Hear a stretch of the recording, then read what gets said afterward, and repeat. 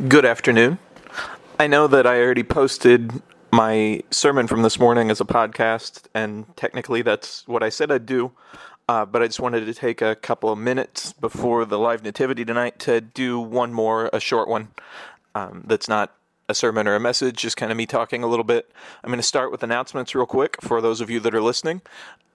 This Saturday, December 18th, is the Teen Christmas Party, and it's from 11 to 1:30. And I realize that's early on a Saturday, especially when you're on Christmas break, but we have a chance to help clean up and put together things after the Christmas shop, which is a good cause, and so it gives us a chance to serve, which is part of what this time of year is about. And then we'll go into eating, and then we're going to have a big scavenger hunt / video picture challenge thing like we've done before, except hopefully bigger, with prizes, and that'll be a lot of fun. It's a great thing to bring friends to and to go to yourselves. That's Saturday. And then Sunday, December 19th, will be the last technical youth meeting of the year. And I'll explain technical in a second, although if you've listened to announcements ever, you already know this. But so we'll have confirmation at 4, we'll have youth at 5:15, and we'll have gravity after that from 7 to 8, like usual for all of those. So I hope that you'll all be there. It'll be a lot of fun. It'll be youth. It'll be a chance to be together before the Christmas holiday and New Year's. And then December 30th will be our New Year's Eve lock-in, which is the official last youth thing of the year. But obviously it's not a youth group. It's just kind of an event where we'll have fun, we'll hang out, we'll be there from, I believe, 11:30 p.m. to 6:30 a.m. And that's another great thing to bring friends to. And then we will be off until, I want to say January 9th, whatever the second Wednesday is. I don't have a calendar in front of me right now, which I probably should have checked on before I started talking.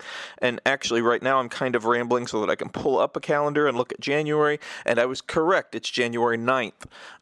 So we won't have youth on the 26th for obvious reasons, or the 2nd, again, for obvious reasons. And then we'll be back on January 9th. All the regular stuff, all the regular times, and then we won't have to worry about canceling again for like a few months whenever Easter comes up. So that'll be fun. That'll be cool. Hopefully we'll be able to get back into the swing of things and get momentum going. And I miss you guys, and I know the holidays will be fun for you with family and friends and presents and everything, but also I'm looking forward to the 9th when we can kind of get past all of this and get back together. Other than that, I think that's it for announcements, and you can always ask questions about any of that stuff. And really, I just want to kind of talk, and I know that's kind of what I do with this. I checked the NFL scores to see if there was anything I could say sports-related.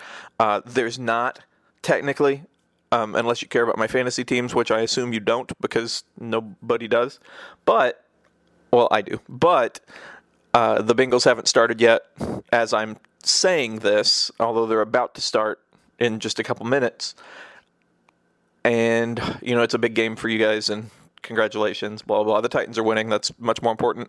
Ohio State had a big win this weekend in basketball. Cincinnati has, UC has big playoffs coming up, and I hope you guys beat Alabama. I'm not going to hold my breath for it, but I'm hopeful for it. And then that's it, sports-related. NBA doesn't super matter right now, although the Warriors are looking good, my Bulls are looking good. All of this stuff, none of you, well, very few of you care about. Some of you do. So there's not really any stories in sports to talk about. Obviously, the major story in the world today is Spider-Man comes out on Thursday, No Way Home, and that's going to be exciting. It's going to be huge. It's something that I've waited for. And so I'm going to talk a little bit about why I love Spider-Man. Now, I've said this before, and so I'm not going to go super in-depth, but I am going to say that his entire shtick, everything about Spider-Man, is the fact that it's this nerdy smart guy who puts on a mask to help people. He started out, actually, back in his origin, way back in comics, and he got a little full of himself. He put on the mask, he thought it made him a different person, and so along with being funnier and along with being more confident, he also stopped caring about the little guy, and it got his uncle killed. And that's a very quick summary. But anyway, you guys have, I'm sure, seen or heard that story at some point. And that taught him a valuable lesson, that with great power comes great responsibility, another quote that's been used over and over and over again. But it taught him the importance of not forgetting who he was, even when he was putting on a mask, even when he was being someone different for the moment. And by that I mean being a superhero. So obviously he was just hiding his identity, but at heart he stayed the same person, and that's what he learned. And that's what all of us have to learn, because obviously everyone would tell you, always be who you are, always be you, and that's true. But there are, of course, times where you're a slightly different version. And I don't mean fake, I don't mean hypocritical, I don't mean any of that, because you, again, at heart you should always be yourself. But who you are on during band, who you are during a sport, who you are at work, who you are at church, who you are at school, again, at heart and moral-wise and value-wise, that should always be the same. But you're going to act slightly different, not changing the heart of who you are, not changing who you are. But if you're playing basketball, for example, you're going to be a little more competitive than you are when you're taking a math test, although for me, it's all the same. If you're in a band concert, like, you're more focused on band and less focused on your personal life. But in your personal life, you're more focused, et cetera, et cetera. So that's what I'm saying there. At work, you are who you are, but you're focused on the customer and not on getting the best grades. And so that's kind of what I'm saying. But again, the point is, no matter where you are, you still have the same heart, and that's what's important. I preached this morning, and one of the things that I said came from what the Advent readers read, the scripture. And Jesus was talking to a bunch of people, as he did, and being super wise and caring and loving and amazing, as he always was. And a tax collector, who were known to be corrupt at the time, asked him, "Lord, what do I do?" And, in the context, he was asking, how can I go to heaven? How can I be better? How can I follow you? And Jesus said, don't cheat people. A lot of us, I think, when asked that, would be like, well, you need to change everything about yourself, and you need to look like this, and you need to act like this, and you need to talk like this, and oh man, let me talk about your past, and like just hitting people over the head and going over and over about everything we don't like about them. And Jesus cut it to the core, and he's just like, stop cheating people. Soldier did the same thing, and he's like, treat people better, don't be corrupt.